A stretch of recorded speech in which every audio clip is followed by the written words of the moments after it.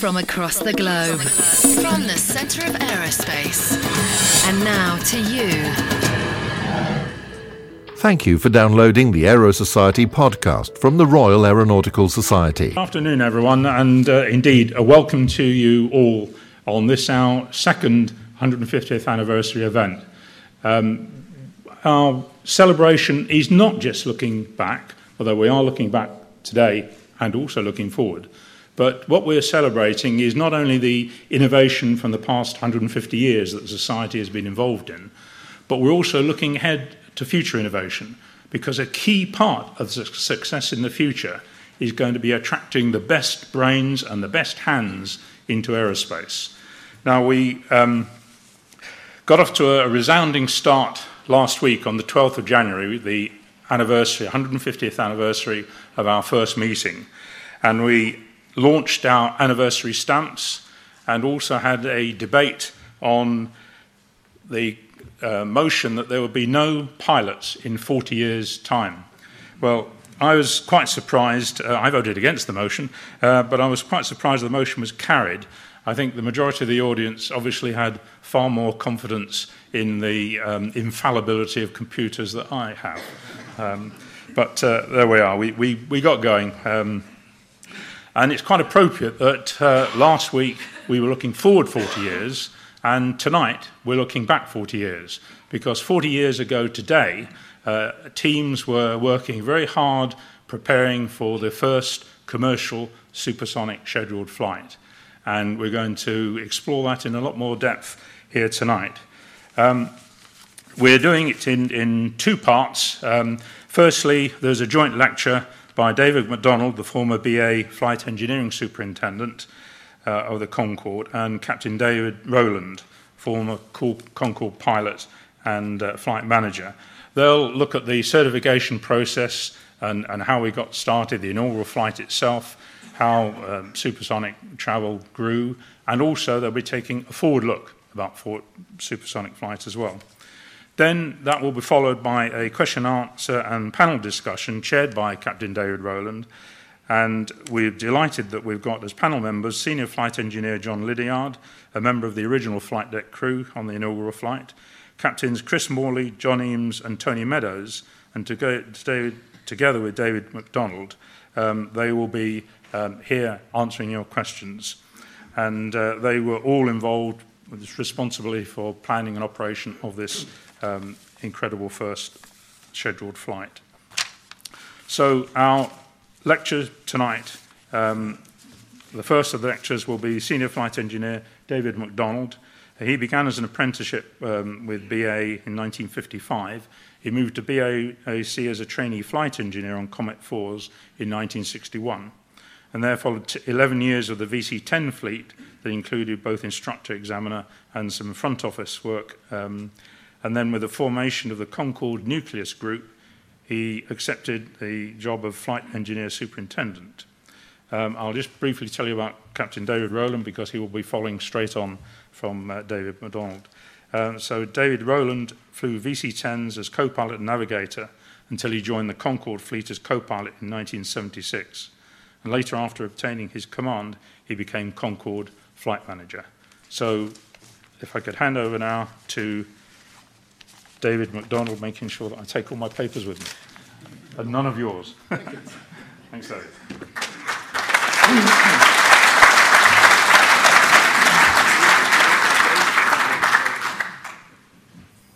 Well, good evening, everyone. And what a pleasant surprise this is to see so many here. Before we actually start with the business of the day, we're going to have a short prologue. I think we probably all realize that we lost André Turcat earlier this month. So we thought it pertinent that if we could recall a couple of aspects that he spoke of when he presented the state of play to French industry in 1970. He divided things up into aerodynamics and he called it propulsive. So here's a quote. Aerodynamic problems arise because Concorde, like any aircraft, suffers a fall-off instability as speed increases and becomes supersonic.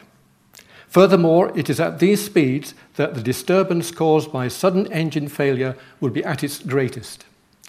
And in a reference to loss of aircraft from the B-58 development program, we cannot afford to make mistakes. We must simulate engine failures and double engine failures progressively throughout the flight envelope.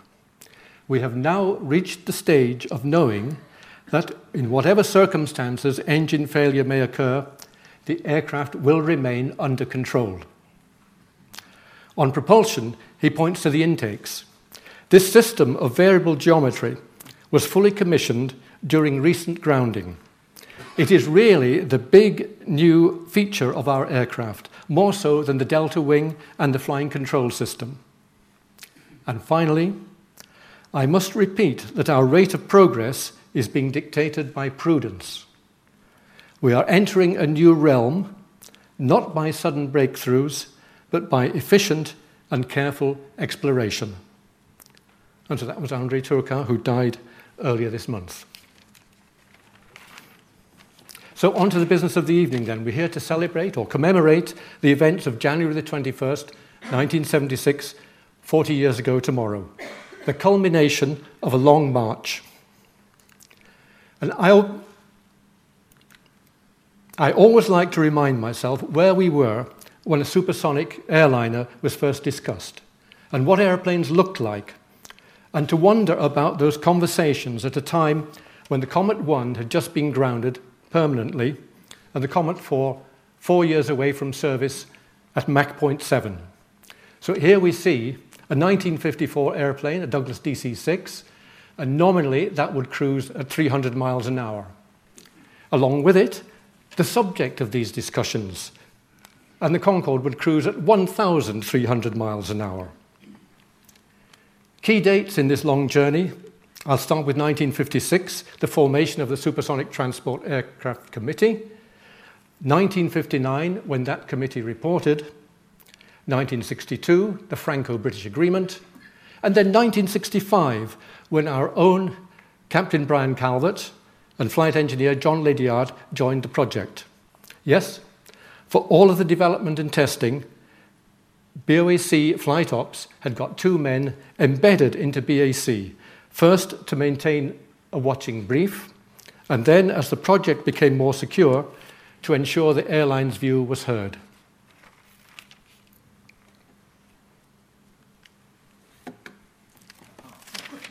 Who do we see here? Across 1974, then, a further 14 airmen were recruited to form the nucleus group, 8 pilots and 8 flight engineers. Brian and John, already steeped in the ways of BAC, knew their way around the aircraft, and more importantly, they knew their way around the factory. They were able to steer us unerringly to the right sort of dining facility that served sherry at lunchtime. It was Bristol, after all. One would expect nothing less. Now, in this group, you can pick out training manager designate Norman Todd. He flew Liberators during the Second World War. In civilian life, his aircraft were Constellation Stratocruisers and an earlier Bristol product, the Britannia, before joining the teams that brought the VC-10 and then the 747 into service. Of a similar seniority, our flight engineer boss Lou Bolton would speak of flying boats, Comet 1, Constellations, and the Comet 4, before likewise bringing in the VC-10 and the 747. The remainder of us were cut from younger cloths. In it, we hoped, for the longer run. A disparate group of airmen, all of whom must have been totally consumed by optimism, to have relinquished good, steady employment as instructors and managers for the uncertainty of a Concorde operation. Now, why uncertainty? It is true that the bulk of exploration was already completed.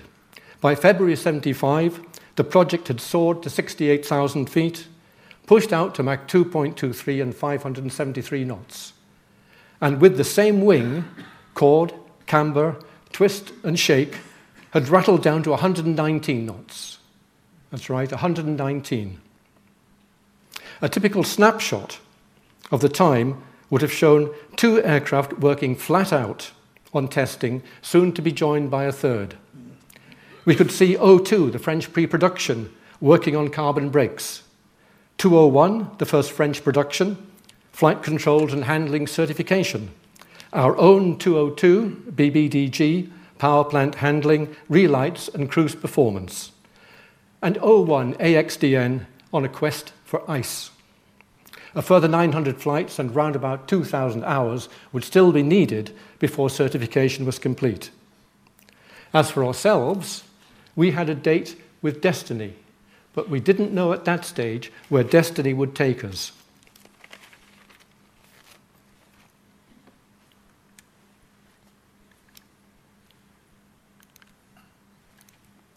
Monday the 10th of February 1975, 11 months to go. The date that Filton opened the doors to its Airmen's Training Centre. And thank goodness, the course broke no new ground. Yes, we had to contend with a slender delta, nose and visor, vortex lift, shockwave management, theta 2, eta V, super TX, super stab, super cruise, pressure breathing, reheats, primary nozzle, secondary nozzle, accel point, decel point. And what I actually meant was it was a conventional desk and chairs classroom with proper specialist lecturers at a blackboard, no group learning around a carousel or from a pad. It was a superbly presented course. The instructors had got much on their plate with design office interruptions as a spec change would be confirmed. And being course one, their manager, Peter Collard, was watching everything, ourselves assessing, and overall, the men from the ministry keeping an eye on everything. For 1 week only, we moved across the airfield from Filton to Patchway, from the home of the Bristol Airplane Company to that of the Bristol Aero Engine Company, now, of course, part of the magnificent Rolls-Royce Aero Engine Group. I liked their ethos over at Patchway. We learnt of the military engine, the Olympus 22, given reheat and called the 22R. That engine, given a new number, the 593, became our starter engine. Stage 1 tuning, more mass flow. Stage 2 tuning, turbine entry temperature, produced the 593B. It produced the 593D for Delta.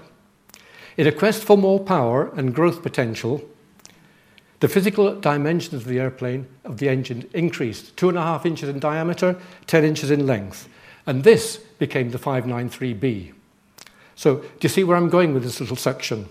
In the 22R, the R stands for reheat.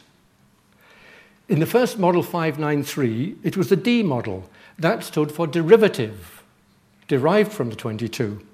And in the second evolution, the 593B, where B stood for big. None of that alphabetic progression nonsense here.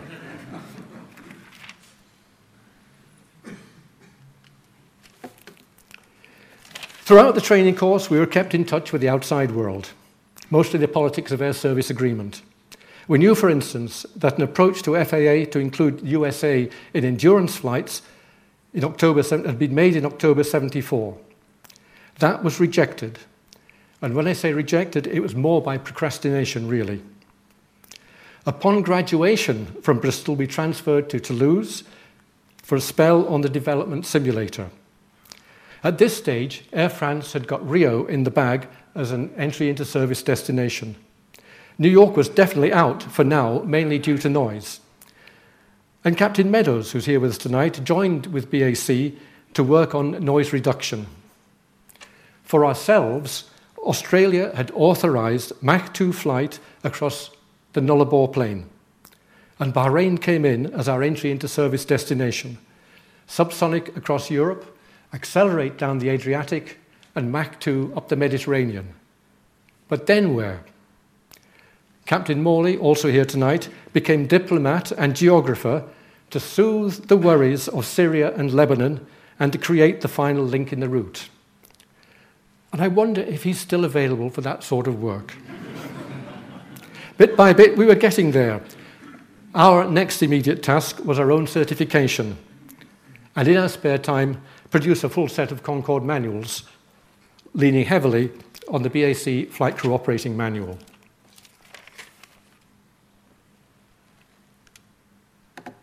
Aircraft 202 was temporarily withdrawn from flight test, and that became our base trainer at Fairford. Brief recollections of that first flight would be a total assault on the sensors. A 4-engine slam acceleration in 7 seconds, with 20 engine instruments whirling up to full reheated power, producing 152,000 pounds of thrust. A crazy acceleration for an airliner. The scent of Shell 555 wafting through the vents from a well-used set of engines. And then juggling with the flight engineer's chair. If I put my chair in a sensible position where I can touch everything, I couldn't see outside. If I tried to see outside, I could reach nothing. So Dennis, my BAC mentor, he just laughed and shook his head. 16 days later, I was on the road to Singapore to begin the second wave of endurance flights on a real production aircraft. It's midsummer in Bahrain, and it's stinking hot. It would make one almost wish to be French so as to swan off down to Rio. A local flight to convert to full production standard was followed by a Bahrain-Singapore route round the bottom of Sri Lanka. Over the next 2 to 3 weeks, we shared out a series of Singapore-Melbourne night-stop flights, culminating with a flight check into Singapore for me on the 12th of August 1975. And that signature on that piece of paper, that day I became a fully paid-up Concorde flight engineer trained by the BAC Flight Test Centre. And I can tell you that puts a bit of a swagger in your stride. And that was a good night. So what did I learn from endurance flying? After landing the nose wheel, if the stick isn't pushed and held forward, then it's quite true, when reverse power is applied, the aircraft rears up all over again. Rapid temperature shear during supersonic flight in the tropics can cause a Mach number runaway. To control it, the aircraft is pitched up into a zoom climb, and even with power right back to the minimum for that altitude, with spill doors fully open, the airplane gallops away with overspeed warning cavalry charge filling the cockpit. And I want to say the cavalry charge is a technical term used to describe the particular note, variable note, of the overspeed warning, a warning familiar to a lot of people in this room.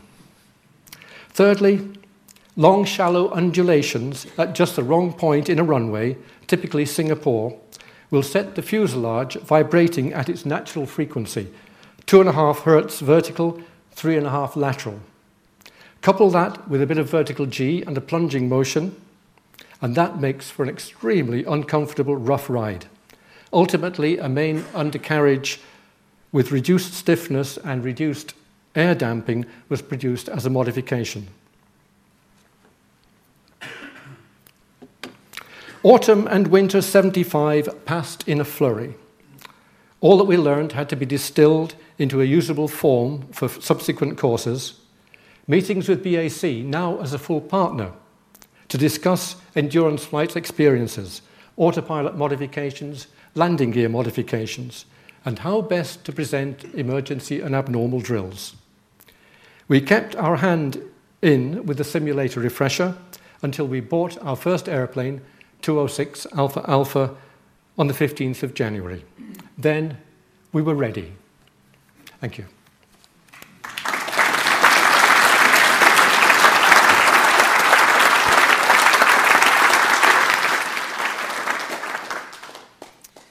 Thank you, David. It's follow that, he said. It forced me to try and describe that first inaugural flight in some sketchy detail, because the flight certainly was and had the effect of reducing travel by an enormous amount. I've got to try and compress it into 13.5 minutes. And so I'll touch on just some key points. As David's already mentioned, some of the key players from that day are here this evening. Will form the panel later. And you can ask them for more details. They know far more about it than I do. But let me just introduce you again to the crew on that first day. This is the crew. It's not a picture of the crew in Alpha Alpha on that day. As those of us in the room who know, there will be questions afterwards can tell you what aircraft that was, but it wasn't Alpha Alpha. It was taken a while before that first flight. Sitting in the left-hand seat, Norman Todd. David's described his background, Liberators, wartime, his history in the airline, and that he helped bring VC-10's 747 into service, and became and was, when the fleet came into existence in 1976, the flight training manager of the Concorde fleet, with this experience of actually introducing a new aircraft into service. Sadly, Norman died at the age of 80 in 2004. In the right-hand seat, Captain Brian Calvert, flight manager technical, with the inauguration of the fleet. He'd been, as David said, involved with the aircraft from before it flew, along with John Lydiard, and he was probably the most deeply embedded pilot amongst the crew. And as David said, when they did their course, was already hugely experienced. He said to me, not a year or so after this event, that he and Norman agreed amicably which one would actually be the captain on the way out, and that was Norman, and Brian Calvert was the commander on the way back the following day. Nobody swapped with John Lydiard there in the third seat. He was in the third seat in both sectors. And John, again, his background and history goes back a long time into BOAC as a flight engineer.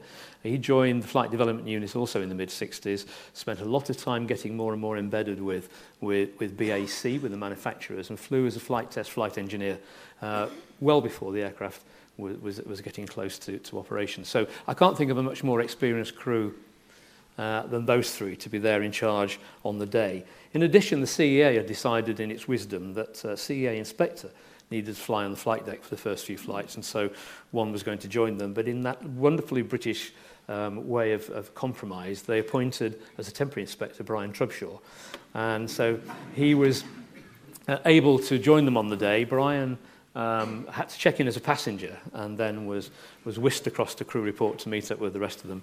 And in the days well before locked flight deck doors, Brian was on the flight deck, or lurking, as John said earlier on, in and around it during most of the flight, maybe helping supervise some of the passenger visits as well. Brian Calvert sadly died all too young at the age of 72 in 2005. And I was criticised earlier for describing John Lydiard as the only surviving member of the crew. That sounds dreadful, as if there was all something, but it's a process of time, and John is, in fact, the one remains of the crew, the one remaining member of the crew who flew the aircraft on that day. In the cabin, and let's mention the people who looked after the cabin on that day. That was the cabin crew on the outbound sector. There were one or two changes of names on the inbound sector so that they could gain some experience. It needs to be said that when I spoke to John Hitchcock a short while ago, he reminded me that they actually had no experience on the aeroplane, unlike the flight deck crew. They did their course, relatively short course. They did all their SEP. They were thrown in at the deep end and given this flight to operate. David remembers going to a meeting with the flight catering services a short while before where they'd examined the galley and were quite overawed by how small everything was and what a cramped working area it was, and announced in a rather serious voice that there would be no room to store crew meals. So crew would have to eat the passenger meals. He says he kept his face straight. And it's something we did for the next 27 years. And it became a real chore, but somebody had to do it.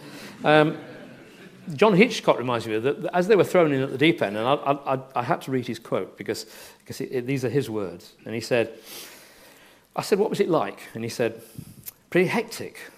He paused. He said, we never had to serve a full first-class meal that fast before. We only just had managed to have time to get strapped in before the landing. And then he paused again and said, we did get better at it, though. And they certainly did. Our cabin crew were absolutely superb and served and provided a brilliant service on board to the passengers, and it has to be said to us at the front as well. That's the menu. That actually is a menu. Actually, that, John, is signed by you, the original copy of that I've got. And that, you can see what they had. Pretty standard Concorde fare, really. and became something standard throughout the life of the aeroplane. The passengers, well, there were a mix of them. There were some fare-paying passengers, there were some guests of BA, and of course the media were there as well. There were 28 fare-paying passengers. Lord and Lady Leathers had been the first to put their names on the waiting list in 1964. And they were in the cabin that day. The Duchess of Argyll was one of the fare-paying passengers, and that's interesting from a society point of view because her husband's grandfather was one of the founding members of the society 150 years ago. But she was on the list there. There were various others fare-paying passengers on that day. To get the numbers and the names right, the media were also represented by, for instance, Reg Turnell, who many of you will remember from the BBC reporting on aviation and science. He represented the BBC. Peter Sissons, who's now with the BBC, represented ITV. There were broadcast journalists from other stations, including from American TV stations as well. Commodore Donaldson, who many of us will remember as the air correspondent of the Daily Telegraph, was on board, sitting in 6A, so he had a seat quite near the front. And he wrote in the paper the following day as his assessment of the aviation aspects of this flying. One must sample it to believe it, for here I sit in a comfortable cabin in the calm air, nearly 60,000 feet up, hurtling along faster than the speed of a cannon shell. I rather like that cannon shell concept. Eating caviar and drinking exquisite champagne that rests without a ripple on my table. This is history. I thought for an air correspondent, that's actually a brilliant way of describing the world's first supersonic flight. Those of us who knew Commodore Donaldson might not be too surprised. The guests of BA ranged from politicians, ministers of state in various departments, the department of cabinet ministers, senior members of the British Airways management team, and so on. The chairman of the CAA was there, and so on. Certain individuals, Leonard Cheshire VC, the Duke of Kent, who was also, as it turns out, on the last ever, flew on not the last ever flight, but the next to the last flight that landed at Heathrow in 2003. And from the industry, it's good to see some names that really did deserve to be there. Sitting in 18B, about sort of halfway down the aeroplane, was Sir Stanley Hooker, the legendary Rolls-Royce and Bristol engine designer, technical director, innovator, pioneer. He'd recently retired from Rolls-Royce, where he'd helped to turn it round after that dreadful mess that it got into in the early 1970s. And it's good to see that he was on board the aeroplane and enjoyed the hospitality, both on the aircraft and in the evening, as a prized guest, as an honoured guest in Bahrain. Also sitting just 4 rows in front of him was Sir George Edwards, again, legendary character in the aerospace industry, past president of the Royal Aeronautical Society. And without perhaps those two, we wouldn't perhaps have got to where we got to with Concorde in the time that we did. And they are, in the history of Concorde, two of our legendary characters. I can't think of many other people who were on that flight that day who deserved to be there as much as they did. The fare-paying passengers, you can see, paid £676 return. How things change. The aircraft was on Juliet 2. Those of us who flew the aircraft will remember J2 and the cul-de-sac from Terminal 3. And the aircraft was, if you look closely, I've tried to look at that closely and see whether I can see John doing an external check on that, but I can't. So, but the aircraft was being prepared, and it was being prepared to a very detailed operational schedule. It was based on 3 basic premises. First of all, that both the British and the French aircraft would take off at exactly the same time. They would set up an open telephone line between the 2 towers, and they would give a countdown to brakes release and the throttles being applied. And that if a delay was announced by one of the aircraft before engine start, both airlines would accept 20 minutes. After that, it was open to negotiation. And if the engines had been started, it was down to the discretion of the captain. So those are the basic premises. And I'll just take some extracts from the detailed ops report, which went by minute, the ops planning. 11:16, doors would be closed. 11:16 to 21, engines started, the first 2. 11:20, Captain Todd to talk to his colleague in Air France over an open HF line so that it could be heard by the rest of the world with good wishes. 11:26, commencing taxi. There's a note in the margins against that which said the Dagenham Girl Pipers were going to play Will You Know Come Back Again.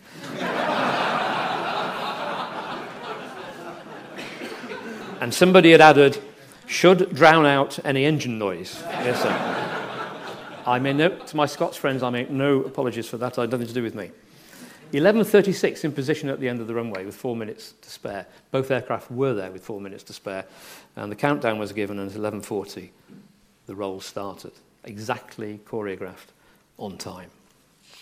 Seen by the world, they reckon tens and tens of millions of people around the world on a split screen, particularly on BBC. All flights started with countdown, 3, 2, 1 now. Throttles were advanced, stopwatch was started. We set off down the runway.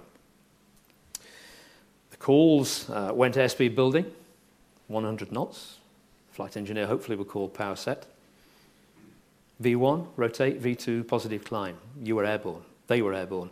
Just a few seconds after 11:40, and the start of supersonic passenger travel had started. Brian Calvert described it as, in his usual way, he described it as a perfectly normal takeoff. I'm sure John felt the same as well.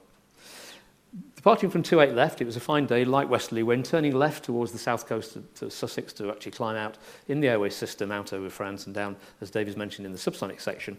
The noise abatement involved, until then, subsonic airplanes were pretty noisy. That were VC-10s, Convairs, DC-8s. And noise abatement procedures in aircraft were a little bit relaxed in those sorts of aircraft. We couldn't afford that. And so the noise abatement procedure had been developed to make sure that we complied with the rules and regulations. And Tony Meadows, as David's mentioned, will be a member of the panel later. And if you want to ask him any detailed questions about this, especially about how we did it in New York, then he's the person to ask. The schedule went on and said at 12:20 to 12:40, the media would be allowed on the flight deck to make their live transmissions over HF. At 12:40 to 14:40, then lunch would be served. At 1500, the do not disturb sign was to go on the flight deck door because they were going to be busy with the descent into Bahrain.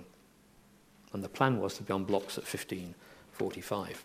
It's worth just mentioning, and just looking a quick look at a not very clear map, but the French were going down off the coast of Africa and down to Rio, and our aircraft was going down across Europe, across the Mediterranean, across the Levant, and down towards Bahrain.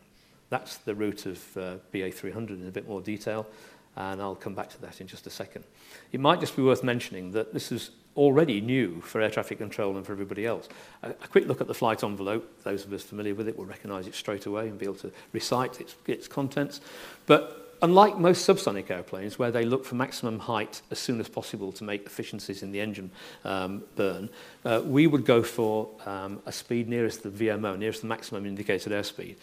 So we were looking for something like, later on, and certainly on this day, they were looking for 25,000 feet. That in itself was a bit unusual for air traffic control. Not only that, they were now doing 100 miles an hour quicker than the subsonic airplanes that were around them. So it was also already a bit of a challenge getting across Europe. And Brian commented afterwards, and I've heard him say, he said it to me on several occasions, he was a busy co-pilot getting through the tower changes and the radio frequency changes. Back to the map. Subsonic is the dotted line down to near Venice. And those of us who flew and joined the fleet a little bit later and flew this route did exactly the same. So Chris Morley, who organised the route, obviously got it right, and we benefited from his expertise. Supersonic down the Adriatic, Mach 2 before the heel of Italy, round to the south of Greece, south of Crete, south of Cyprus, out into across the Mediterranean, and at the last minute, the Syrians and Saudis had given clearance for the flight to remain supersonic over Saudi Arabia. So it started this right-hand gradual turn at high speed north of Lebanon. The Morley turn, because Chris had actually drawn this with ghost waypoints, and again, if you ask him questions, he'll explain all about it later. And in a straight line down the old pipeline that many of us were familiar with in subsonic days, down to Bahrain. The descents were calculated in two parts for us on the airplane, and on this day was no different, although it was relatively new. It was to decelerate for a while and then descend. And they were landing at Bahrain on this day on runway 12, more or less a straight-in approach. And so the plan was to get down, so there's no holding, there's no delays, just go straight down, gradually reduce speed, and land. And I remember Brian, not long after this, telling me that he was a little bit shocked to find that when he calculated everything, the temperature at altitude was minus 70 degrees centigrade, which is pretty cold. We were perhaps used to minus 55. The tailwind was more than they'd anticipated. And he pulled back the throttles to the intermediate slowing down stage, and not very much happened. And he said, I thought we were going to be stuck up there all day. But he didn't, and they weren't, but they got above the descent profile. And so a little bit later on, a little bit of judicious use of in-flight reverse got them back onto the profile. They landed straight in on runway 12, landed at 3:17 in the afternoon GMT, 6:17 local time, having taken 3 hours and 37 minutes. That speedy time was obviously perhaps helped a little bit by the speedy descent that they hadn't quite planned for. But on the gate early, and they'd set in motion supersonic travel, which carried on in British Airways and Air France, but in British Airways through to 2003. When I come back on here, we'll just have a look at what the future may hold. But for now, I'll hand back to David.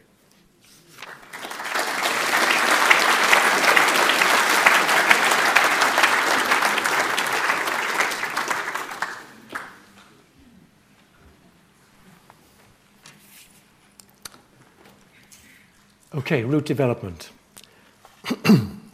It has always been anticipated that Concorde would earn its keep on the North Atlantic route, and that was the case. But in 1975, 1976, such was the amount of antipathy and scaremongering that it became inevitable that the FAA would require a full environmental impact statement. And thus, we will have the picture. Thus, in March 75, the first draft was published, followed by public hearings in Washington and New York. And at those hearings, there was unprecedented volume of adverse response, and that led to a further edition of the environmental impact statement. It would fall to this man, William Coleman, the US Secretary of Transportation, to make a ruling. He set a date for the final hearing, Washington, January the 5th, 1976. And in a wonderful piece of diplomatic language, our government, in their submission, managed to combine the velvet glove of cooperation and harmony with the steel fist of extraordinary discriminatory actions and rights under international agreements. Pulling no punches there. 1 month later, February the 4th, 1976, William Coleman gave his historic decision. And make no mistake, this was an absolute key moment. It's no exaggeration to say that the work of 13 years did hang in the balance. The Coleman decision opened with, "After careful deliberation, I have decided, for the reasons set forth below, to permit British Airways and Air France to conduct limited scheduled commercial flights into the US for a trial period not to exceed 16 months, under the limitations and restrictions set forth below." Now, if you can, I would thoroughly recommend a full reading of his report. It is a masterpiece of even-handed analysis. In his conclusion, and I quote again, "Given the substantial effort by French and British to initiate this technology, and that US participation may well be essential, I believe this demonstration is needed to determine whether a commitment to this new technology should be embraced." Now, that's not exactly a ringing endorsement, but it was enough to get us in. Straight away, Washington services were planned. But since New York was the main target, I'm going to continue with that plot first. New York Kennedy was owned and run by the Port of New York Authority, and they had a pretty fractious relationship with nearby communities. Their view was, must the port abide by the federal decision? They thought not, and passed a resolution to ban Concorde. And now I want you to stick with me, because I'm going to go through 7 stages of legislation. Starting with, the 2 airlines went to court seeking an injunction and a ruling on the port's right to ban. And that was heard by Judge Milton Pollock. The port countered by ordering a study of 6 months' worth of Washington operations. Well, that would take us through to the end of 76, and then procrastination kicked in again through most of 1977. Eventually, the protagonists got back into court. Pollock rules the ban to be illegal, but the port goes to appeal, and the appeal was upheld. But with a rider stating that the judge should determine whether the ban was discriminatory and unreasonable. On August the 17th, 1977, Judge Milton Pollock did just that, stating that the ban was discriminatory, unreasonable, and for good measure, arbitrary, and with the aircraft deprived of the chance to prove itself. And yes, the port appealed again, and the appeal was rejected. They were ordered to stop their 19-month ban. Not finished yet, we're up to point 7. The port sent an appeal to the Supreme Court, but that court declined to hear the case and would not intervene in Judge Milton Pollock's ruling. We made it. Finally, on November the 22nd, 1977, Concorde service to New York began. They built rapidly to twice a day, and they lasted until 2003. And those limitations that Coleman mentioned. In summary, no aircraft movements outside 7 a.m. to 10 p.m. Don't drop a boom on land, and be a good neighbour. We stuck absolutely rigidly to those rules, and it must have worked because we were good neighbours for 26 years. Now, to backtrack slightly. Following that Coleman decision, services from London to Washington could start almost immediately, and they did start May the 24th, 1976. Washington was a federal airport operated by the FAA, and they reported to the Department of Transportation, so no argument there. These flights filled quickly, and as soon as practicable, we put it up to a daily service. But note, much of this traffic, to begin with, continued up to New York by a special shuttle. And such connections were also used between New York and Boston, and at a later date, New York and Washington. In that first year of Washington operations, before performance improvement modifications to the airplane, winter services flying into winter westerlies across the ocean were a bit tight on fuel. Step forward our fuel purchasing branch, who found us a batch of Nigerian heavy and had it stored at Heathrow for our sole use. Cracked from a Nigerian crude, it matched to within a couple of parameters Jet A1. It was heavier, obviously, and gave us another 1,200 kilos or so. The downside was its dielectric properties also gave us a big underread on our 13 fuel quantity indicators, but fortunately becoming accurate at the lower levels.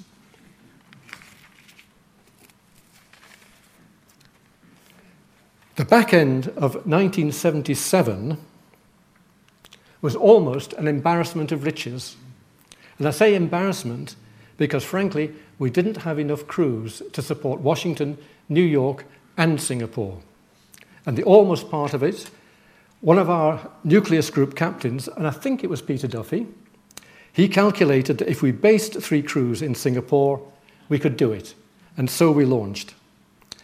The operation was shared equally with Singapore Airlines, and their cabin crew manned their flights. And as we can see here, one aircraft, Alpha Delta, was half-painted in Singapore colours.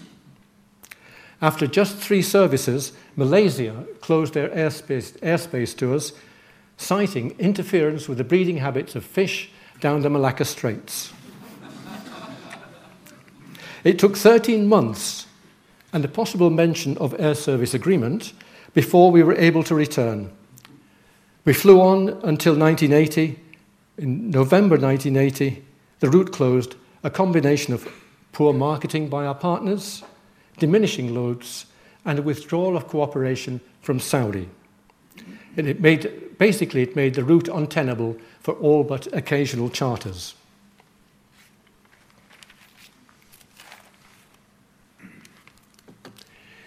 This is the best picture I could find. 1978 was the year of US certification, and the process was conducted between the FAA, the manufacturers, and ourselves, because it would be our airplanes that were affected. And it was Braniff International, who started it all with a request for a dry lease from Washington down to Dallas to try the aircraft for a year with a view to using it supersonically down to South America. During these negotiations, the FAA did come up with a pretty useful modification to flight controls, but they had huge philosophical problems with the concept of safe life on the French half of the fuselage, which is roughly from the center doors aft. The aircraft also had to take on a dual registration and would hop from register to register during one service. They were given quick change registrations. And as an example, if we took our flagship, GBOAC, as a British aircraft, this became Golf November 81 Alpha Charlie. During the turnaround at Washington, ground crew would put a sticky patch over the G, and sign a piece of paper, and instantly the aircraft would become American with the registration November 81 Alpha Charlie. A novel arrangement, but we were all pleased when it came to an end. In 1981, the American question was raised again, and this time it was Federal Express who wondered aloud, could the factory make a Concorde freighter?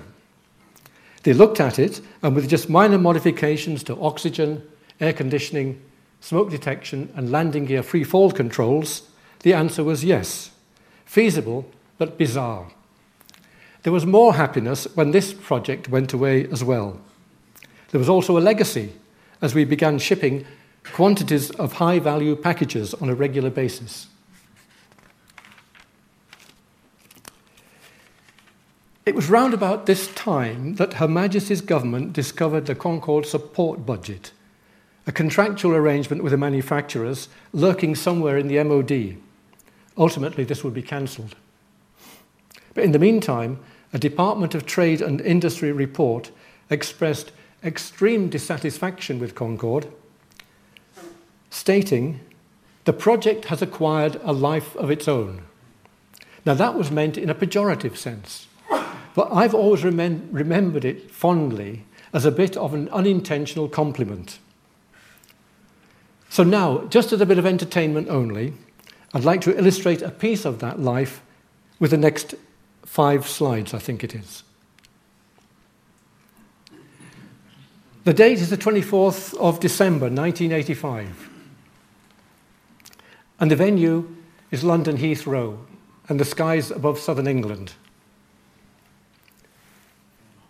And the occasion, well, it was the build-up to the 10th anniversary of entry into service.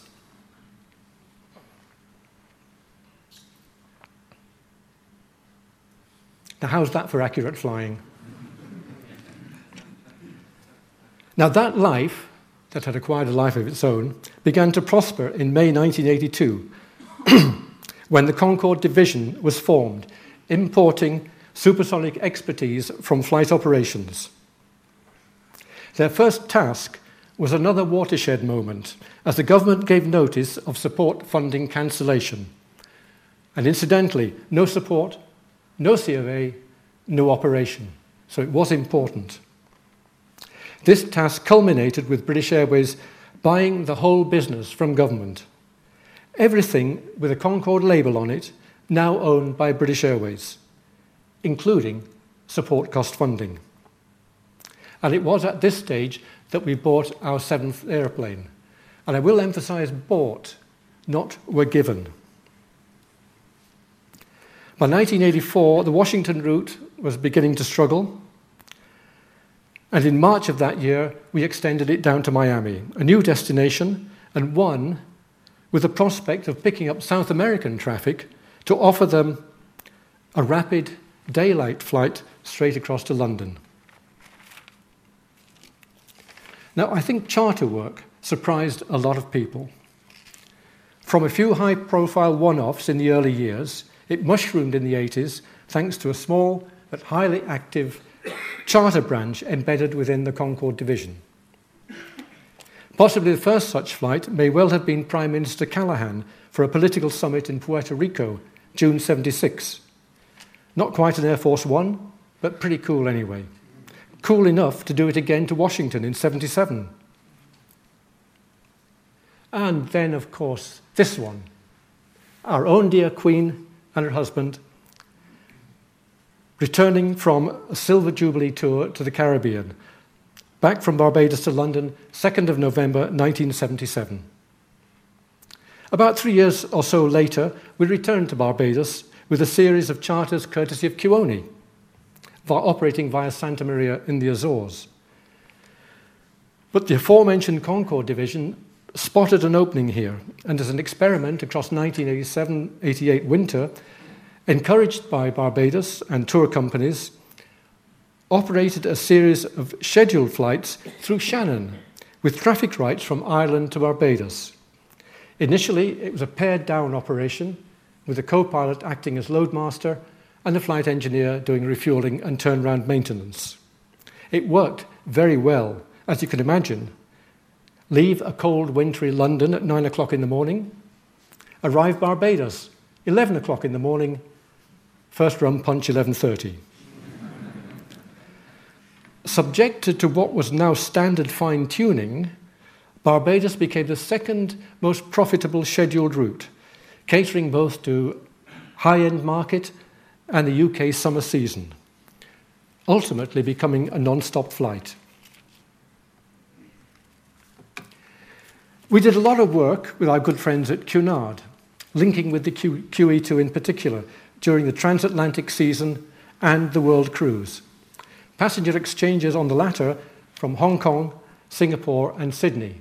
And so at last, we did actually manage to fly that classic route, London, Bahrain, Singapore, Sydney, 17 hours and 3 minutes.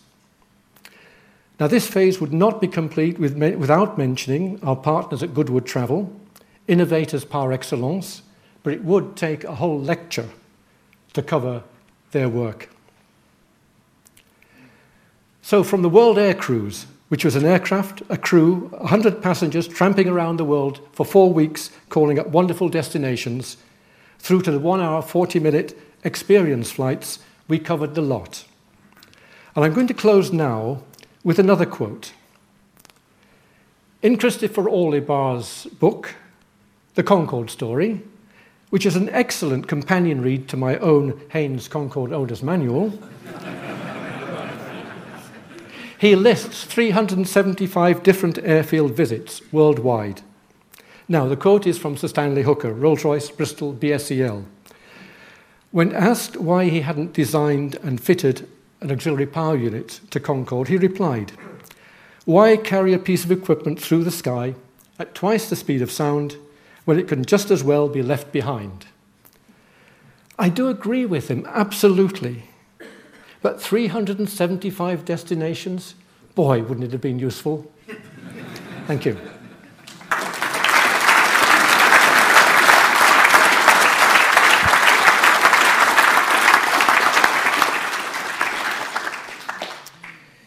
Well, we promised to look at the future as well.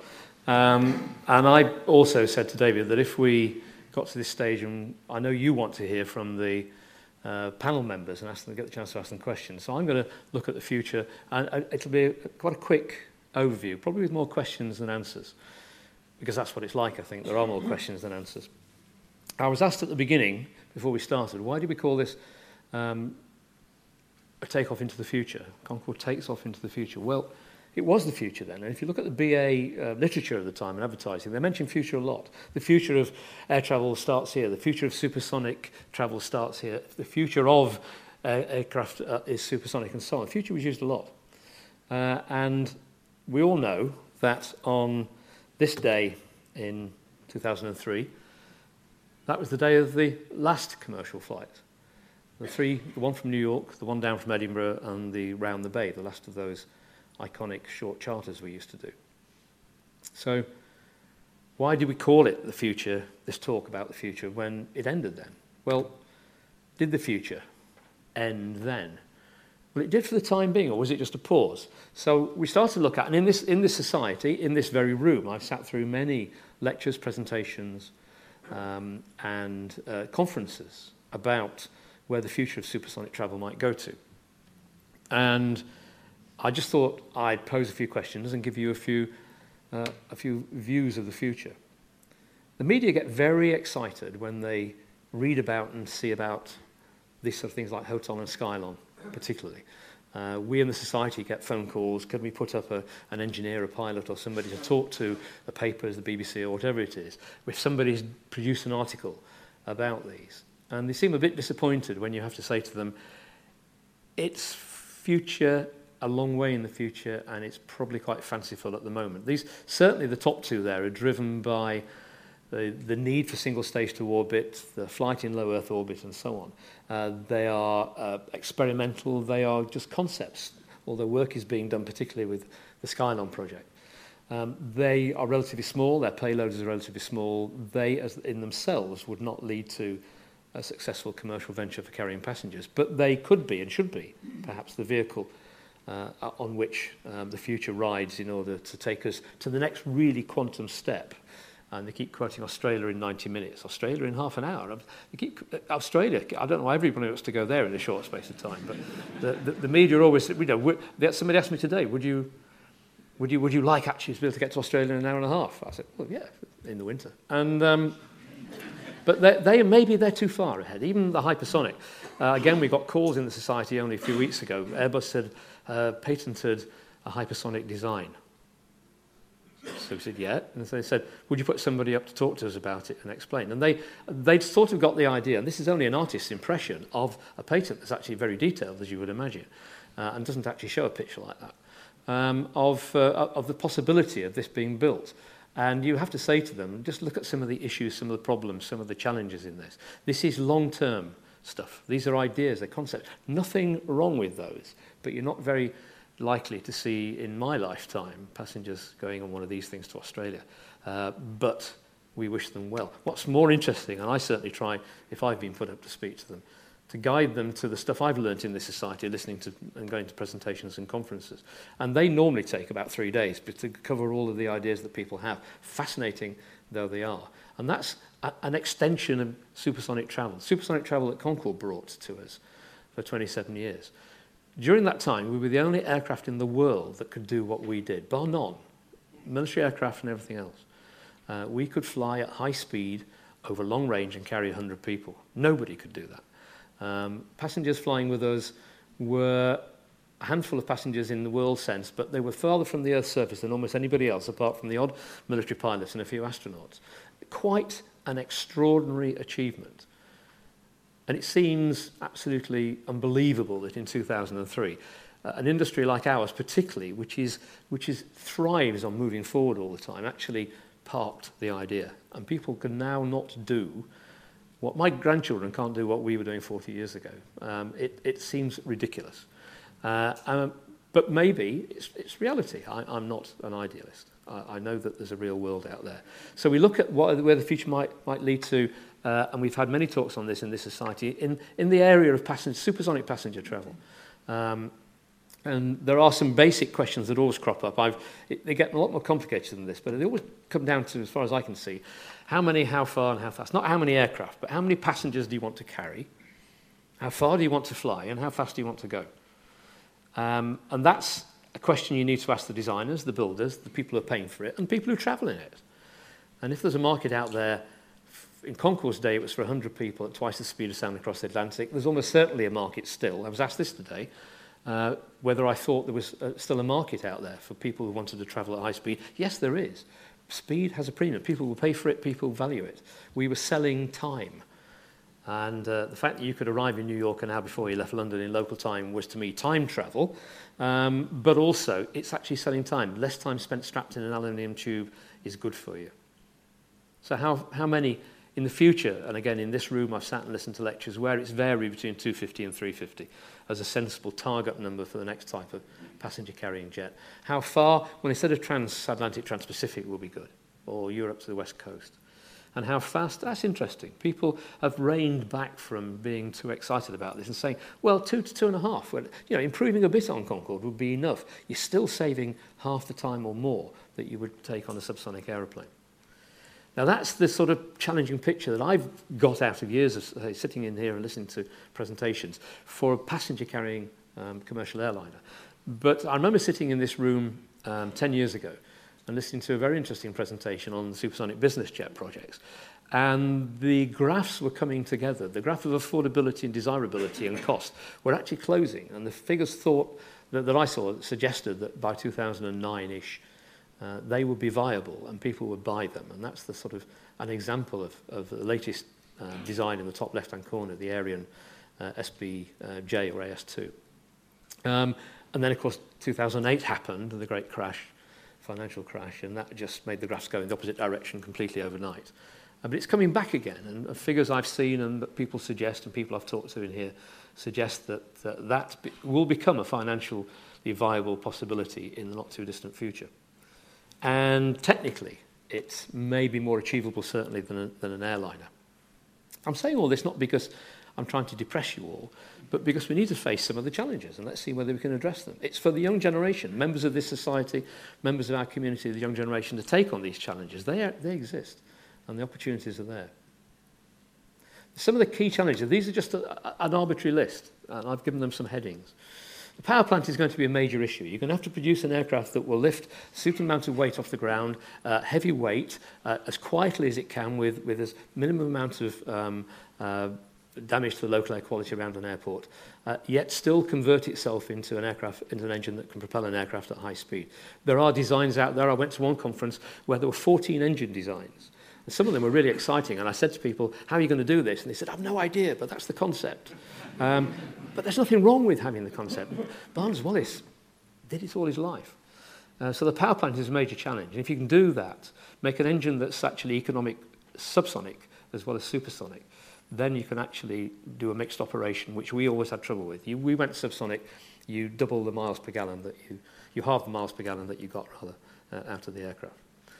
These are all linked and tied in, by the way, but the sonic boom, that limited where we could go, obviously. And if you're going to use a business jet particularly, the business community wants an aircraft that they don't want to be told, I can take you as far as the coastline and then we slow down and we do the next 1,000 miles at slow speed. They want to be able to go where they want to go at high speed. Now, if you build the sonic boom is primarily, I know there's lots of factors. For the engineers and scientists among you, forgive me, but I'm a pilot. There's simple terms. It's dependent on weight and speed. So business jet becomes possible here. If you can keep the weight down, 12-seater maybe, like that one there, and you fly at 1.6, 1.8 instead of Mark II, and then you take the engineering mitigation measures that you can do in the design and keep the downside. You could actually fly probably supersonically and probably get permission to fly over populated areas. It's not easy, and there's a lot of technology to be developed. In the environmental side of it, noise and emissions come into the main brackets. There's lots and lots of factors, but they normally fall into local noise around airports, local air quality around airports, and emissions in the upper atmosphere. They will have to be addressed. And when people say to me, do I think Concorde could still be flying today? Technically, I think it probably could. Commercially, I doubt it. I think the environmental lobby would have got us by now. Because when we came into existence, despite all the efforts of Tony and his people who were doing noise abatement work, the aircraft around at the day were noisy, and we could be quieter to some extent, with a certain amount of imagination. But nowadays, in the last 40 years, aircraft have reduced their emissions, reduced their noise enormously. We would be competing in a whole new world. That has got to be addressed.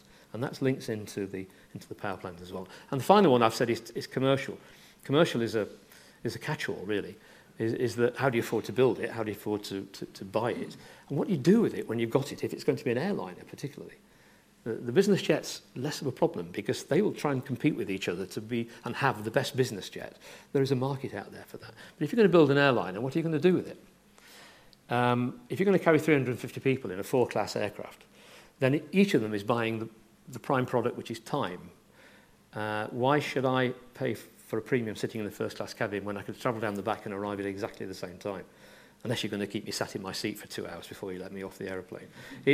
There are serious commercial issues in there, and I remember talking to one of the major manufacturers about this, who come up with some ideas, and they said, well, we'll have to get our heads around that. We haven't, they may have done, and people may have done, but it's an issue that I think we need to address. There's got to be a market for it out there. We are constrained very often by cost, of course. One of the things that's for certain is that no government, I don't think, is ever going to underwrite, pay for the cost of development. It's going to have to be funded on some commercial basis.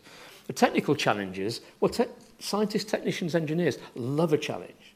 I think given the opportunity and the funding, they would address that. The commercial side of it is a bit more complicated, and you've got to get it right. But people do need and will pay for, I'm sure, supersonic travel, another generation of it.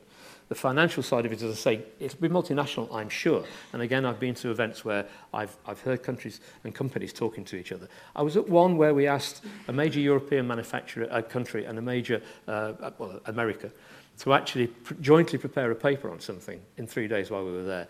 And they had so much trouble agreeing the wording of the first page. That's something they could live with. How on earth are they going to... It's going to be a major job. And that's going to have to be driven by politicians. This is where perhaps they come into the picture by being a driving force, a motivating force. And let's try and get some fire in the belly of the people in the country that actually was there when Concorde was being developed and produced. It was there right to the end. And why people in Reading, when they were interviewed on the local television when Concorde retired, the reporter said, I bet you're pleased it's finally retiring so that you're not going to have this dreadful noise over you all the time. And they said, it's Concorde. We don't mind. And that was the sort of passion for the aeroplane that people had. So those are just some of my thoughts, nothing else but me, and I'm no expert, but things I've sat in and listened to and picked out from the people I've met and people I've listened to. So the future might have not ended. What it does say to me is that Concorde was actually incredibly far-sighted, visionary, and it was an incredible, it just reminds you what an incredible achievement it was of the designers, the builders, the manufacturers, the test pilots. And to bring us back to the gentleman I'm going to introduce in a few seconds, it brings me back to them. So it reminds me that without people like Norman Todd, Brian Calvert and John Lydiard, who worked with the manufacturers to bring an aircraft that was brilliant to becoming a totally successful airliner, then we wouldn't have had the operation, I wouldn't have had a job, and we wouldn't be remembering the events of 40 years ago. So John, thank you very much indeed.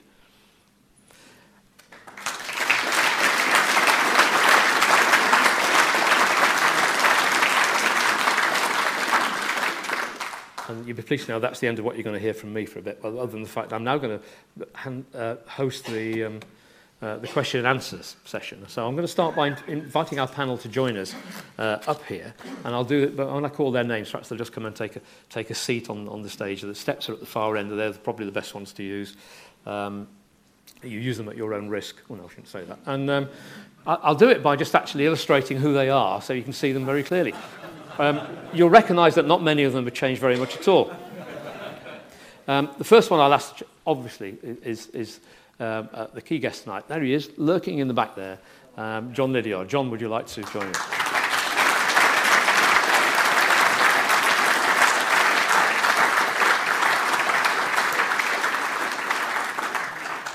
The fair sprinkling of flared trousers and sideburns in these pictures as well. This was 1975. Thank you, John.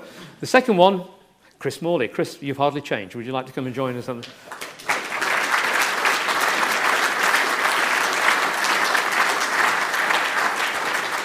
Chris is your man to ask questions about navigation, and he'll explain the navigation and anything else as well. And of course, he, along with John Eames and Tony Meadows and a couple of others, were the core of the training unit on the Concorde fleet. They trained people like me and a few other faces I see in the audience, and we owe them a great deal.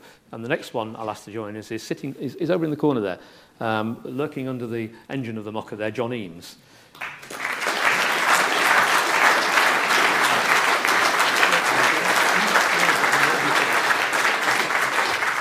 He was part of the team, as were Chris and Tony Meadows, who developed the training structure and techniques that actually taught us, who came later, to fly. And if you think, well, yeah, training. It was a brand new aeroplane with a new concept. It was supersonic. The first time that I went supersonic in the aeroplane, for real, was with passengers on board, with Tony Meadows, I think it was. The fact that they got their training so well and well organised, they got the simulator so good, it made it possible to do things like that. And it's a great tribute to the training department. It was a superb setup. And to complete that, of course, I've just mentioned him, is Tony Meadows, sat on the wheel there. Tony, if you'd like to join us at the front as well.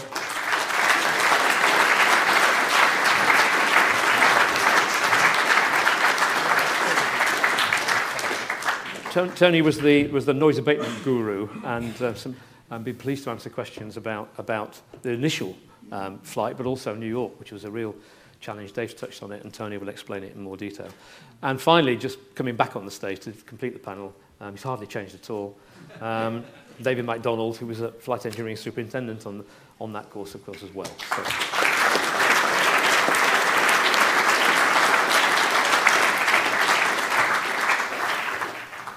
Right, we've got about, well, as long as you want, really, within reason, but let's put it this way, there's some wine to be served probably around about 8 o'clock. So we'll go on as long as you like and as long as you gentlemen are happy. So there is a microphone, or 2 microphones. Who's got the microphones? Have we only got 1 microphone? We've got 2 microphones? Where's the other one?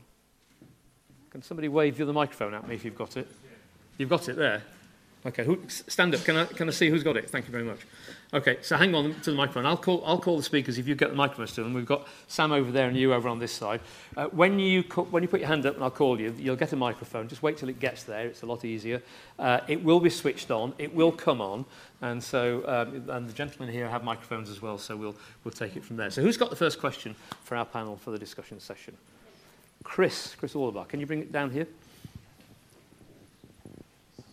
He sells a very good book, by the way, which I think is on sale today. I have some unsigned copies, which I can let you have as well. A rare unsigned copy. I don't laugh at that anymore. This is more of a statement than a question. It's about the future.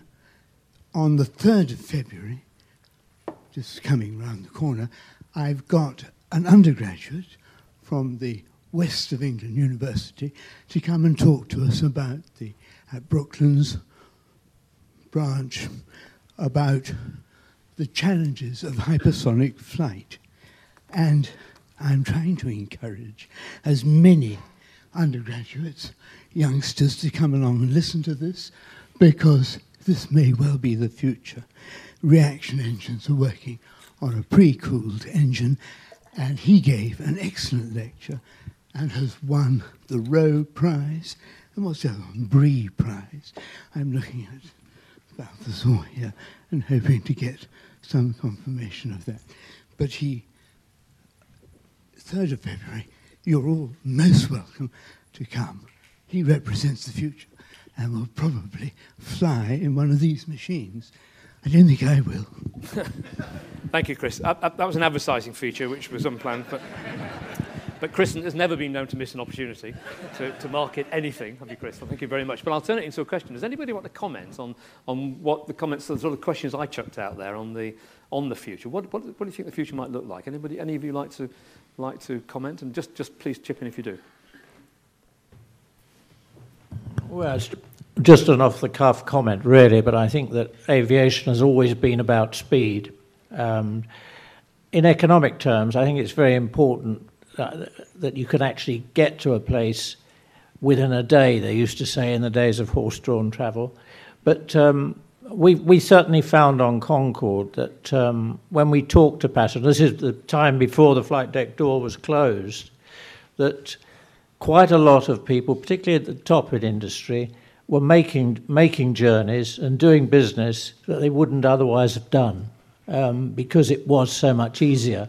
And in particular, if they took the opportunity to come over with us, spend a day in New York, and then go back on the overnight jumbo, it made a very good day for them, and they didn't get involved in lots of entertaining and all that sort of thing. I think with fast aeroplanes, it also opens up vast distances when you can do the same thing without being unduly tired. And if you can actually go there and back in a day, I believe Margaret Thatcher went there and back in a day to do some important business. I went there and back in a day once because I wanted to be home for Christmas, but that was important for me. Another question? Sam, please.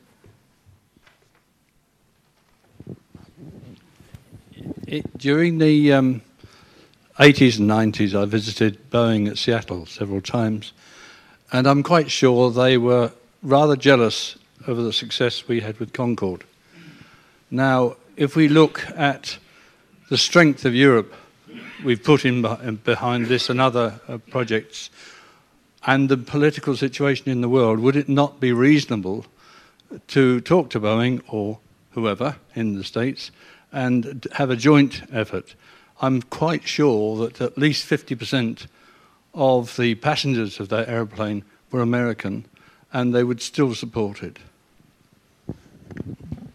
Anybody like to pick that question up or just comment on it, or is it? No? If I may, I'll just say, historically, and if you look back over our commercial operation, 40% of our passengers were American, 40% from the UK, and the 20% from behind points, including France, interestingly enough, who came to the UK to fly on our aeroplane. And we had, and kept right to the very end, and I think Mike will bear this out, a huge American base as well. And we have talked to, I mean, this country I know has talked to Boeing because I've talked to manufacturers in this country through the society links I've got, and we have. And people are talking to each other all the time. It's just that nobody's sitting down and actually committing to working like we did with the French when we signed the agreement with them in 1961. And because of the various problems that are involved in it. Which I sort of vaguely touched on. So, but yes, I think that is happening. I think it will happen. I personally think that the future's got to be in collaboration, because the next one will be too big a project for any country to take on by themselves. A question here. David Learmont. I'm really asking for a comment on this. I'm making a proposal and saying, is it correct? Because I'm not sure whether it is or not, but I know you guys will know. It seemed to me that that after 9/11 happened, there was a change in attitude towards travel by the Americans particularly. And I think after that time, is it not true that the American, that the number of American travelers on Concorde dropped dramatically, and that was a major factor in the 2003 cessation? Is that accurate or not? I believe that is accurate, actually. I think also that we lost when the two towers went down. I understand that there were a lot of business people that we were carrying normally who disappeared when the towers went down. And that was a whole lot of our load disappearing in one go. Yeah. And you're right, the Americans got very touchy about flying, and yes, you're right, it did affect the numbers. Do you want to say that? I think that there's a tremendous amount of truth in that. I think the 9/11 incident focused very much on the potentiality of terrorism, and that it was a very big factor. But I think we knew that when we restarted the services. There was that fear of terrorism. But at the same time, there was the big economic downturn, making it very difficult for people to justify buying tickets on the expensive aeroplane. And by that time, Concorde was very expensive. But I think a third factor, really, was that once we'd done our deal, which was Brian Walpole and Jock were very prime movers in this with the government. Concorde for us on the New York route made a quarter of British Airways' profit. And that's not bad with 7 aeroplanes out of nearly 200, making a quarter of the airline profit. But most of that money was made on the London-New York route. Other people know more about this than I do. Probably Dave does, certainly Brian Walpole and Jock do. But on the other hand, the French, who kept the aeroplane alive in the early days, there was no enthusiasm at all in BOAC for Concorde initially, other than us pilots. When we were successful, they were almost disappointed. But the French kept it very much alive. But in the end, and through the middle, they never really made very much money. London, New York made a lot of money. Paris, New York, I think, broke even or something like that. And ourselves, going to Washington, we broke even or something like that. So we had a problem with our partner. So I think that there was quite a withdrawal of support.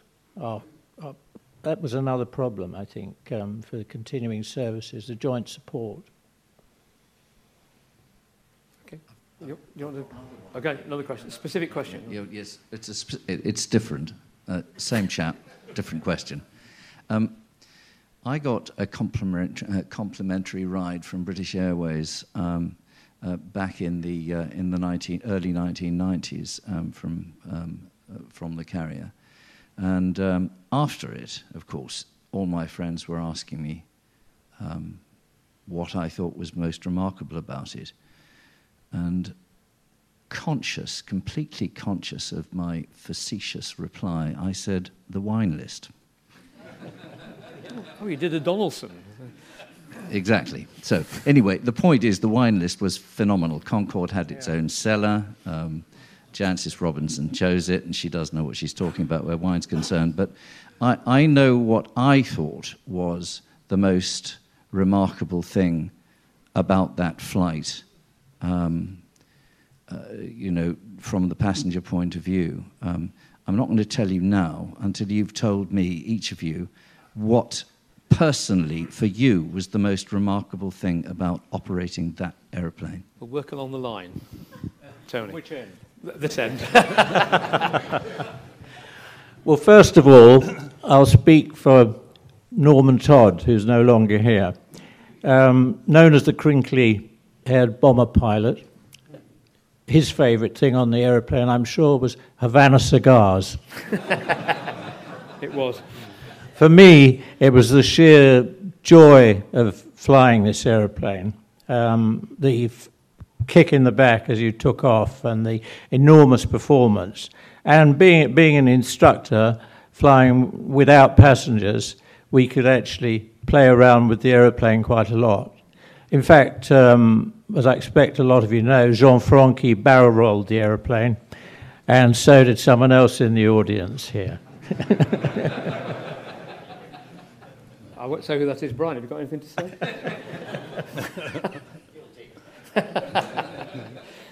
Chris. Well, I think the most remarkable... First of all, I must say, I left the scene in 1981, so it's a very long time ago. I think the most impressive thing that struck me most was the first few flights to North America, which was to Gander, 2.5 hours each way. I remember going to Heathrow in the morning. It was dark. The sun came up. We took off. We overtook the sun. We landed at Newfoundland in the dark, and the sun came up again. We'd seen 2 sunrises and 2 sunsets in one day, and one of the sunsets was in the east. Now, the astronauts do this all the time, every 45 minutes or something, but I don't think they see many sunsets in the east. They're all going the other way around. Thank you, Chris. John? Well, I think probably not during the service, but my first flight on the Concorde, which was in 1969 with Monsieur Turca, when with the late Captain Andrews, we were doing the airline assessment. It was just something completely different. First time I'd flown supersonic, admittedly only 1.2, because the intakes at that point hadn't been commissioned. But that for me was really quite something after spending, 9 years or more, and especially in the early days when, in fact, we had a government that didn't want the aeroplane. We had senior management in the company that didn't want the aeroplane. So there were enthusiasts of us that didn't know from one day to the next whether we were ever going to get the aeroplane. But that was my best day. John? Yes. With John, I feel that the first flight, the power of the airplane, the acceleration, it was just a dream come true for me. I've been watching this airplane and seeing it in the air, and finally I was there. I was doing it where my hands were on the throttle. The other hand was on the control column, of course. But and then the first landing, the attitude of the airplane in landing is very much like the picture behind me. It's very nose up. And so we came around, and I was sitting in the left-hand seat. One of the test pilots was in the right-hand seat. And we touched down. And I was quite pleased with that. It was a smooth touchdown. And then I knew I had to fly the nose gear down onto the runway as well. And so I put the nose down a bit, and nothing happened. I put the nose down a bit more, and nothing happened. And I thought, my God, it's broken. And I flashed a quick glance to the test pilot, and he was sitting there quite happily. And so I put the nose gear down even more, and finally the airplane was properly on the ground. That was my first flight, and that is encapsulating my awe at being in command of such a marvellous airplane. And I think I felt that all the time that I was flying the airplane. Thank you, John. And Dave? Well, I'm going to give you two for the price of one. I am not going to diverge from what André Turcas said. The most magnificent part of the airplane were those intakes. Every time I did an external inspection and walked around those and just looked at the simplicity, the apparent simplicity of a rectangular intake, all sharp edges and angles, and marveled at how it, at 1,300 miles an hour cruise speed, could slow down the air to about 450 miles an hour, so that Olympus could swallow it. I think that was magnificent. The other aspect is temperature. I still think a lot about that temperature. I did a test flight once out of Heathrow. The airplane had been out all night, and there was about that much, 2 inches, 3 inches of water, rainwater, trapped in a double glazing interspace on a cockpit window. So I made a mental note. That was the first snag for when we returned. However, at 1.6, I noticed it start to simmer, and after a few minutes at Mach 2, it had completely boiled away. Yeah, I know. It is funny. That's an amusing story. But we had an airplane where the duct for the air conditioning coming up to the flight deck was crushed. Now, obviously, it's just one homogeneous volume, but nevertheless, the stuff that was being piped directly in ceased to be piped directly in. And that flight actually became totally untenable because of the heat. It is there the whole time. It embrittles insulation. It hardens off the hydraulic seals and make them leak. It hardens off tank sealant and makes it leak. But nevertheless, I would imagine that every time anybody designed a piece for Concorde, they automatically thought temperature. It was such a basic fundamental part. And it was severe. You could not live with it at all. And I'm going to give you a half now, just for the same price. I flew with my gentleman on the left, and one of the things I do remember and smile about, this was about 30 years ago, on the approach he said, "Gentlemen, I may be using up to 65 degrees of bank on this approach." Do you remember that one?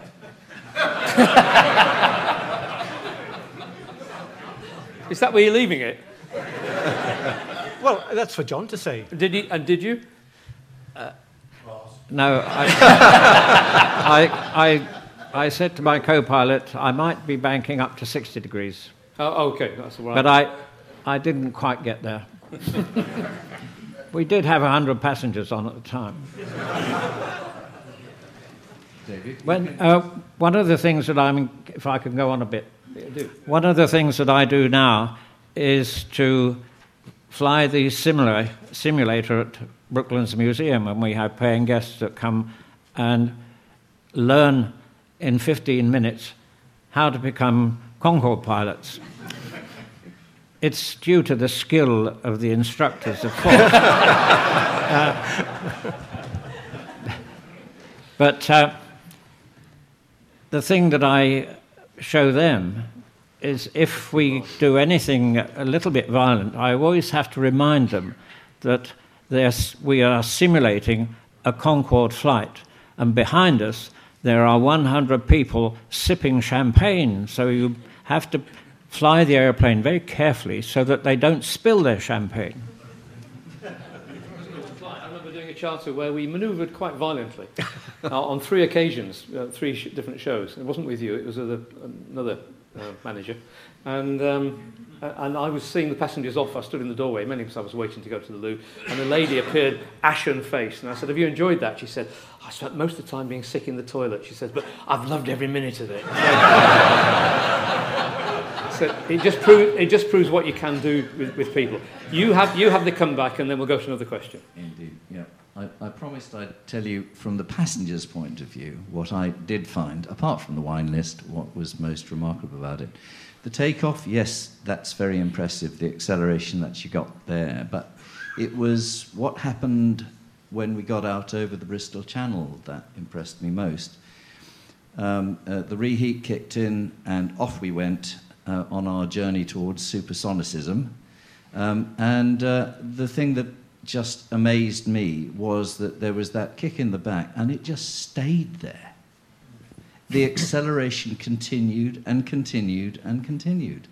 And that was, for me, the most impressive, and the thing I hadn't even thought about.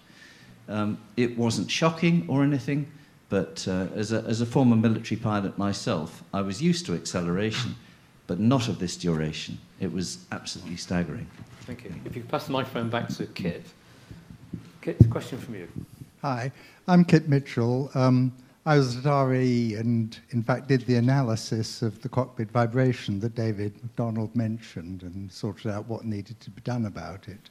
But my question, which is also to David, is I have been told that by 2003, the British Airways aircraft had got up to the hours that we had proven to be safe in the structural fatigue test that was done at Farnborough. It didn't mean they were unsafe because the test didn't break anything, so we didn't actually know the life of the aircraft. But could I ask David, if that is indeed correct, and if it is, what you were doing in terms of inspection to make sure that the aeroplane was continuing to be safe structurally? Okay, well, when I was working, and possibly just thinking about life extension, and for other reasons too, I did a brief paper about aircraft life, working on, I think, 1987, our busiest year, and I seem to remember that the first 5 aircraft would have run out of supersonic cycles in... it was 21 years after entry into service. But we were going to do life extension, that is for sure. So the original 6,700 cycles would have expired by then. I gather after my time that there was a life extension up to about 8,500. I had anticipated it might go to 2,000. And this was based on the sort of dossiers that were built up. There were significant in-depth maintenance checks once a year. The intermediate check, it came in about 1,100 hours, and that was about a year's worth of flying. There was a dossier built up as those checks went step by step through all the airplanes. At 12,000 hours, there were the major checks, and they were really stripped down and everything examined. I would have been perfectly happy if I'd been working then to see an extension up to 10,000 flight cycles, something like that. And that was just a figure plucked out of the air. As I understand it, there was nothing much wrong. I remember from the first few major checks, and this would be about 88, 89, we were doing a lot of drilling out of rivets in the rear fuselage, the French fuselage I mentioned, to crack check the holes. And there's a figure in the back of my mind that was something like 1,500 holes, and the score was about 1,500 holes checked, cracks found 2, and then they were filled with some special Boeing fastener. So everything was looking good, moderate amount of corrosion, and the structure itself, when it was looked at in the major checks, was fine. So I would have expected it to have gone on a good bit longer. And I think, as it was touched on earlier, it was moving towards the environmental impact that would have got us in the end, even if traffic had stayed up. But yeah, the airplane was in good condition, sure. Can I to ask, because that's what you're talking about was in my era as yes. flight manager technical. Yes. We got to the point that the cycles, just to explain if people are not sure, they had a test rig which they heated and and bent and twisted and vibrated and did various things, then shrunk it again. And the idea was that one of those was a cycle, a supersonic cycle equivalent. And they'd do that until the thing broke. And the rig never broke, got to 20,000 cycles, I think, I'm right, Kit. And being engineers, they divided it by 3. So they said, we warrant the aircraft for 6,700 supersonic cycles. And we got the first 2 aircraft approaching that, as you said, in 95, 96. And we started to do some research into it. The first thing we did was check the paperwork to discover there was a 15% error in the way supersonic cycles were being recorded. So that actually gave us a bit more breathing space.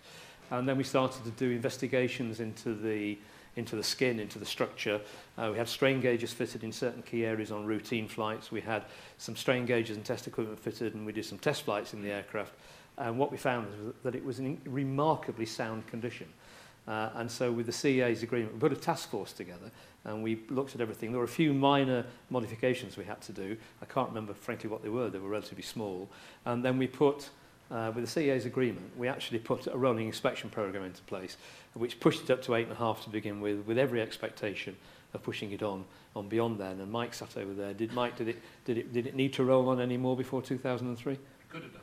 It could have done, but it didn't need to, I guess, because that was going to take us through beyond what turned out to be the retirement of the aeroplane.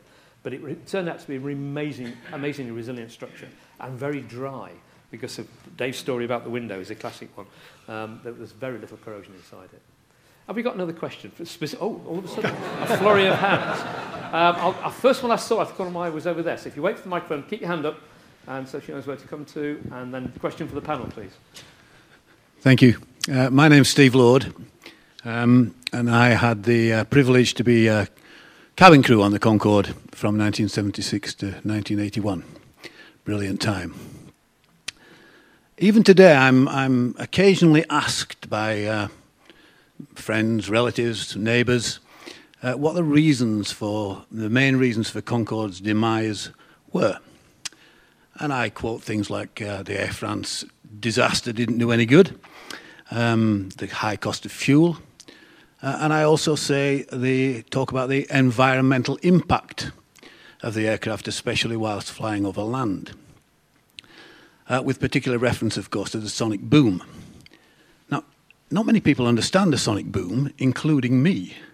And my question to you is, have you heard the sonic boom? Yes. What does it sound like? Yes. Does it cause air vibration? I've flown on this aircraft hundreds of times. You don't hear any sonic boom at 60,000 feet. What does it sound like on the ground?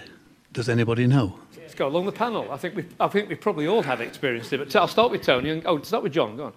Well, basically, when we did the Australian trips from Singapore, they recorded them and played them back to us. And I guess it's probably like standing in a field with someone with a double-barreled shotgun standing about 10, 15 yards from you, firing both barrels fairly closely one after the other. And I'll tell you a story about it. Of course, we went straight down across the Nullarbor Plain in Australia, and the environmental people, of course, as usually get in the act, were all up in arms. We were going to upset the Aboriginal people, and this couldn't be allowed. So they decided that they would send an official from the government out to sit under our track and listen to the supersonic boom as we went across. And he did this, and then they had this meeting afterwards, and they said, OK, Minister, you sat there, you heard the supersonic boom, what do you think? What do you think? He said, it wouldn't satisfy my kids on cracker night.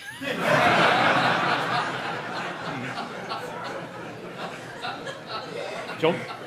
John, have you got an experience of the sonic boom, Chris? No. Well, it may be apocryphal, but I understood that when they were trying to get the route across Australia, they had to move it 20 or 25 miles west to avoid this particular town. And on the occasion the airplane came over, the whole population of the town went 25 miles to... Is that true? No, I think that's absolutely true, because I did that first flight, and they did in fact do that. The whole of Alice Springs were there standing next to that minister, I guess. But I personally heard it when I was on holiday in Montserrat, and the boom really, it is really just like a 12-bore, but I think a lot farther than 15 yards away. I would have said it was in the next field. It wasn't that loud, really. It's just surprising, that's all. David at the end. Yeah, okay. There's a chum of mine in the audience here I used to sail with. Can he put his hand up? Are you there, Bill? Bill Johnson? Bill, do you want to tell him about what the boom sounded like when we were sailing back from Cherbourg? No. Okay. Bill and I were sailing, in our retirement, we're sailing back from Cherbourg on a beautiful day, a bit like today, but a good bit warmer, and we had discussed the possibility of being boomed by the Air France Concorde. But nevertheless, when it came, it was, I describe it as a very flat sound, because we were out at sea with nothing for it to deflect from. It was two sharp, flat bangs, totally disturbing, absolutely disturbing. Bill was off down the hatch under the floor in a flash. He thought we'd hit a half-submerged shipping container.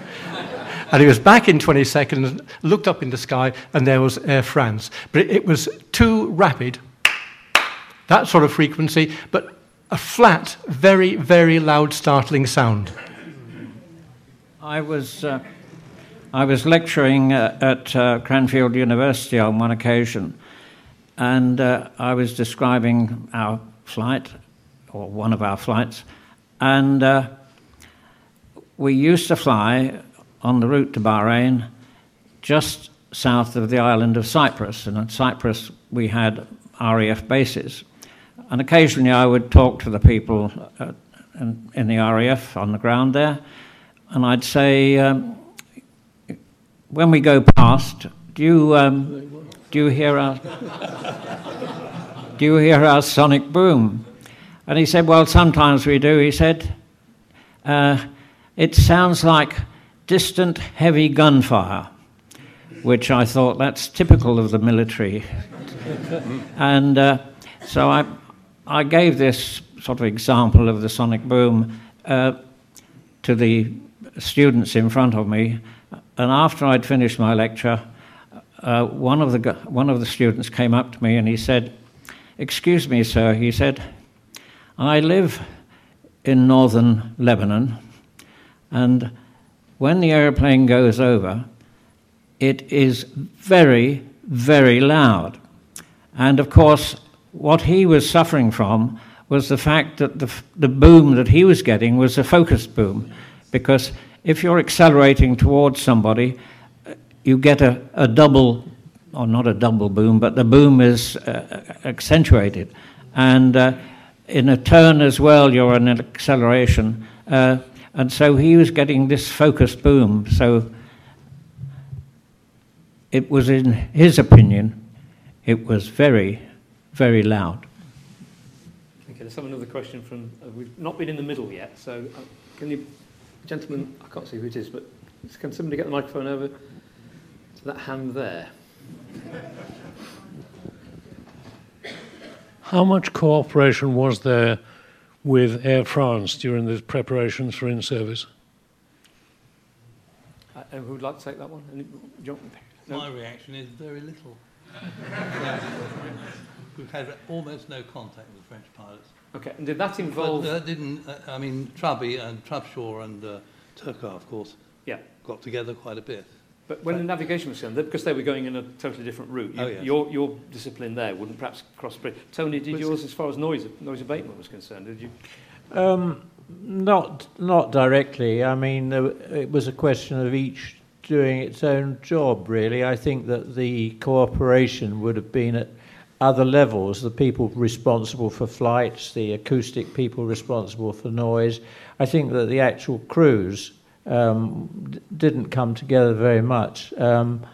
I flew a little with the French, but not in the preparation stage. I was flying with them when we had the Braniff contract and they hadn't got enough English-speaking instructors, so I worked for them. Very, very helpful, very cooperative people, but we weren't involved as crews directly with them in the initial stages, no. And we were, after all, let's face it, competitors. As the only We'd have a drink with them in New York now and again. Yeah. Another one from the... Oh, go to the back. We've not been up there for a while. So maybe that gentleman there with his hand up there in the middle there at the back, if you could get the microphone up to him, straight in front of me. Keep your hand up, you'll know where to come to. Bob Hall, lucky enough to have flown on Concorde twice as a fare-paying passenger, once into Washington, and lucky enough to have been invited onto the flight deck for the landing. But the second time was flying back from New York with that rather remarkable takeoff on 3-1, I think it is, over Jamaica Bay. I'd just like to hear a little bit about that and how people worked it out for the noise abatement process. Over to you, Tony. Well, I guess that's down to me. It really started in London, I suppose. The whole noise abatement process, we had to turn it from an art into a science, effectively. We found that when we did the first flights, that was the endurance flying and the initial flights out of London on service, that we weren't getting very good results. And we were very conscious of the fact that if we were ever going to get into New York, these results had got to get better. And we had one big advantage, of course, which was so on all aeroplanes, that you had flight recorders. So we could look at what went wrong on any of these flights in great detail. And we had three problems, basically. One was that in London, they insisted on a runway rotation rather than using the best runway. So given any reasonable sort of wind, we'd have always taken off on 28 left. But a third of the takeoffs were on 28 right, and a very large number on the easterly runways, which were hopeless from the point of view of noise abatement. So this was purely a political decision to spread the noise around, regardless of whether you made more noise over a community or not. So that was a problem. We couldn't really do very much about that, although we did take air traffic controllers for rides on the aeroplane and all sorts of things, but that was something we had to live with. But ourselves, we weren't really very good at holding airspeed, and we weren't very good at throttling at the correct time. And there were all sorts of things involved, and we had to, for instance, specify the rate of change of pitch on takeoff, so many degrees a second. If there was a turn involved, we had to specify the rate of roll so that everything was exactly the same on every flight. And opening up the throttles, for instance, all pilots would tend to open up throttles like this, you know, and that's variable. Everyone has his own little bit of artistry. So the throttles had to be slammed open like that. And then the engine acceleration depended entirely on the amplifiers which control the engine. So it was exactly the same every time. Similarly, when we throttled back, instead of just edging it back to the right RPM, we had to bring it back like that to a mark on the throttle quadrant known as the throttle lever angle, and then the engineer could just trim it to the N2. So those two things then became precise and predictable, and the rate of pitch control became predictable. And also with the timing, we had to improve the crew discipline, the interface, so that people knew what they were monitoring at any time. And probably the biggest factor, the thing that was new for us at the time, we had a digital airspeed as well as an analog airspeed. And as I'm sure anyone that flies knows, when you bug on the ASI, rotate, V2, etc. And it was very tempting to then try and fly the correct speed for the noise abatement using that same analog instrument, and it just wasn't up to the job. So we trained people to switch as soon as you finish from those bugs onto the digital ASI, which was not only very accurate, but you could also see a trend on it very, very easily. And then people on other airplanes would think we were, really shooting the line, really, when we said that in decent conditions you could fly virtually to 1 knot. And this is all really quite important. So that's the basis of it. But when we come to New York, everyone thought this was going to be an enormous problem, but in fact it was a great great airfield to go to, because the most normally utilised runway, 31 left, pointing straight at the community, was potentially very noisy, and everyone knows that Concorde's a very noisy aeroplane. If you stood near on the tarmac when you take off and you feel the earth vibrate, this is a noisy aeroplane. But you're going straight for the community, but then you can turn and actually track over Jamaica Bay. So this was a very good alternative. The only trouble was it needed us to turn very early, and Davies, in his book Handling the Big Jets and legislation, had talked, I think he limited turns after takeoff to above 500 feet. Well, we wanted to turn at 100 feet. And so it was our job to develop a procedure for doing that and to prove that it was safe. So we tried it on the simulator, and the aeroplane has wonderful flying controls and a wonderful auto-stabilization system. So with everything working, again, you could turn with the right rate of roll very precisely, hit the angle of bank very precisely, and that was great. But what about the engine failure case? So we then had to fail the adverse engine surprise on the pilots. We had to fail the auto-stabilization systems, and all of the things that would have been critical, we failed. And this is all unpredicted. The person flying didn't know what was going to happen. And that was supervised by the CAA and by BALPA, so we had the pilots looking at it and the ministry. And at the end of the day, Davis wrote that it was absolutely safe to turn at 100 feet on this aeroplane due to the characteristics that it had and the training that we were going through. So taking this one runway, 100 feet, you're turning, and everything's fine, except that when you turn, you lose performance. So we had to reach 2,500 feet at a certain stage. So that meant that, I forget the detail now, but we had to precisely reduce the bank. And then when you finish with Jamaica Bay, you fly over a narrow slip of land. And we had another cutback on noise just before that, and picking up a radial. So in fact, in this pretty highly populated area, we're flying between two communities effectively. So New York was actually a good place. I mean, 3-1 left flown properly was probably the easiest runway to achieve an acceptable noise result, such that when we did the early trials with Jean Franqui, and Brian Walpole was with me, it worked very well, and they couldn't believe it in New York. They said, what's going on? And when we did the trials, Brian and John Franqui were doing the flying, and I was doing the PR on the runway, and I had all the press and the environmental people with me. And they watched this, and they thought it was a bit of a non-event. And then I think it was a Pan American jumbo took off, and they watched it, and he went sedately ahead, and he didn't do very much. And he said, the bugger's not turning.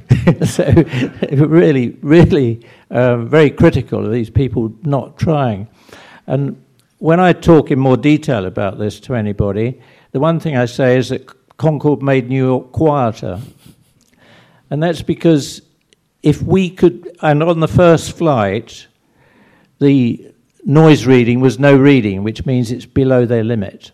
So the first flight went extremely well, and it focused attention on the fact that if any other aeroplanes were making noise on those days, they couldn't be flying very well. So subsonic procedures were tightened up quite considerably after that, and I think New York became a quieter place. Thank you. Thank you. One last question. Where have I not been next? Well, you've had one, Chris. I'll go down here. Oh, hang on. You've got the microphone. Thank you very much. Very, very interesting. Mine is a somewhat technical question to the flight engineers. The subsonic range of Concorde was really very good, not much inferior to the supersonic range. What was done in terms of engine handling to get such a good result? Well, the figure I remember, and please correct me, was the subsonic range 25% or 30%? 25% less. Yeah. So the subsonic range, that's one aspect that would have been vastly improved should we have ever had the Concorde B model, and one of the targets was to improve the subsonic performance. So it was 25% less. If you had to commit for whatever technical reason to it... The graph, the table that you put up, seemed to be much better than that. Seemed to be only about a 500 nautical mile difference or so. That was my reading of it. Okay. As a rule of thumb, the 25% stands. As regards engine handling, then we were cruising, we upped the subcruise from 0.93 to 0.95, and that was simply auto-throttle in charge, just a basic auto-throttle program to hold 0.95. What we did have, because we had this variable primary nozzle, we could then, for a given HP RPM, N2, vary over a limited range the low pressure RPM, so we could get best matching between the two compressors throughout pretty much the whole regime. And fairly late on in the aircraft development period, before certification, they came up with, they called it flyover schedule, which increased the N1 for a given N2 by a specific amount. That did actually reduce noise, but it did add such a lot to subsonic economics. So from the drawing board, yes, there was more work done, but actually from execution, it was a sort of standard auto-throttle commanded to hold the Mach number. Thank you very much. I got a feeling from, would it have been on that chart that I showed, the maximum subsonic flight? It was endurance, actually, not range. It was endurance, 6 hours 28. But there we are.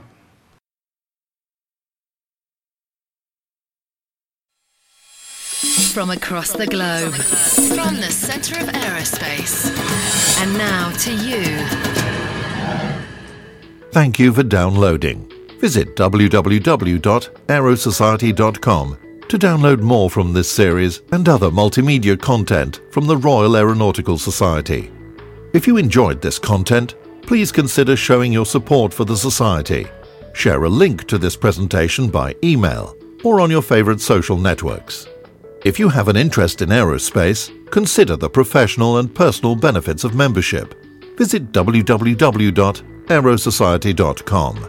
This content is provided subject to our website and digital media terms of use. Please visit www.aerosociety.com for more information.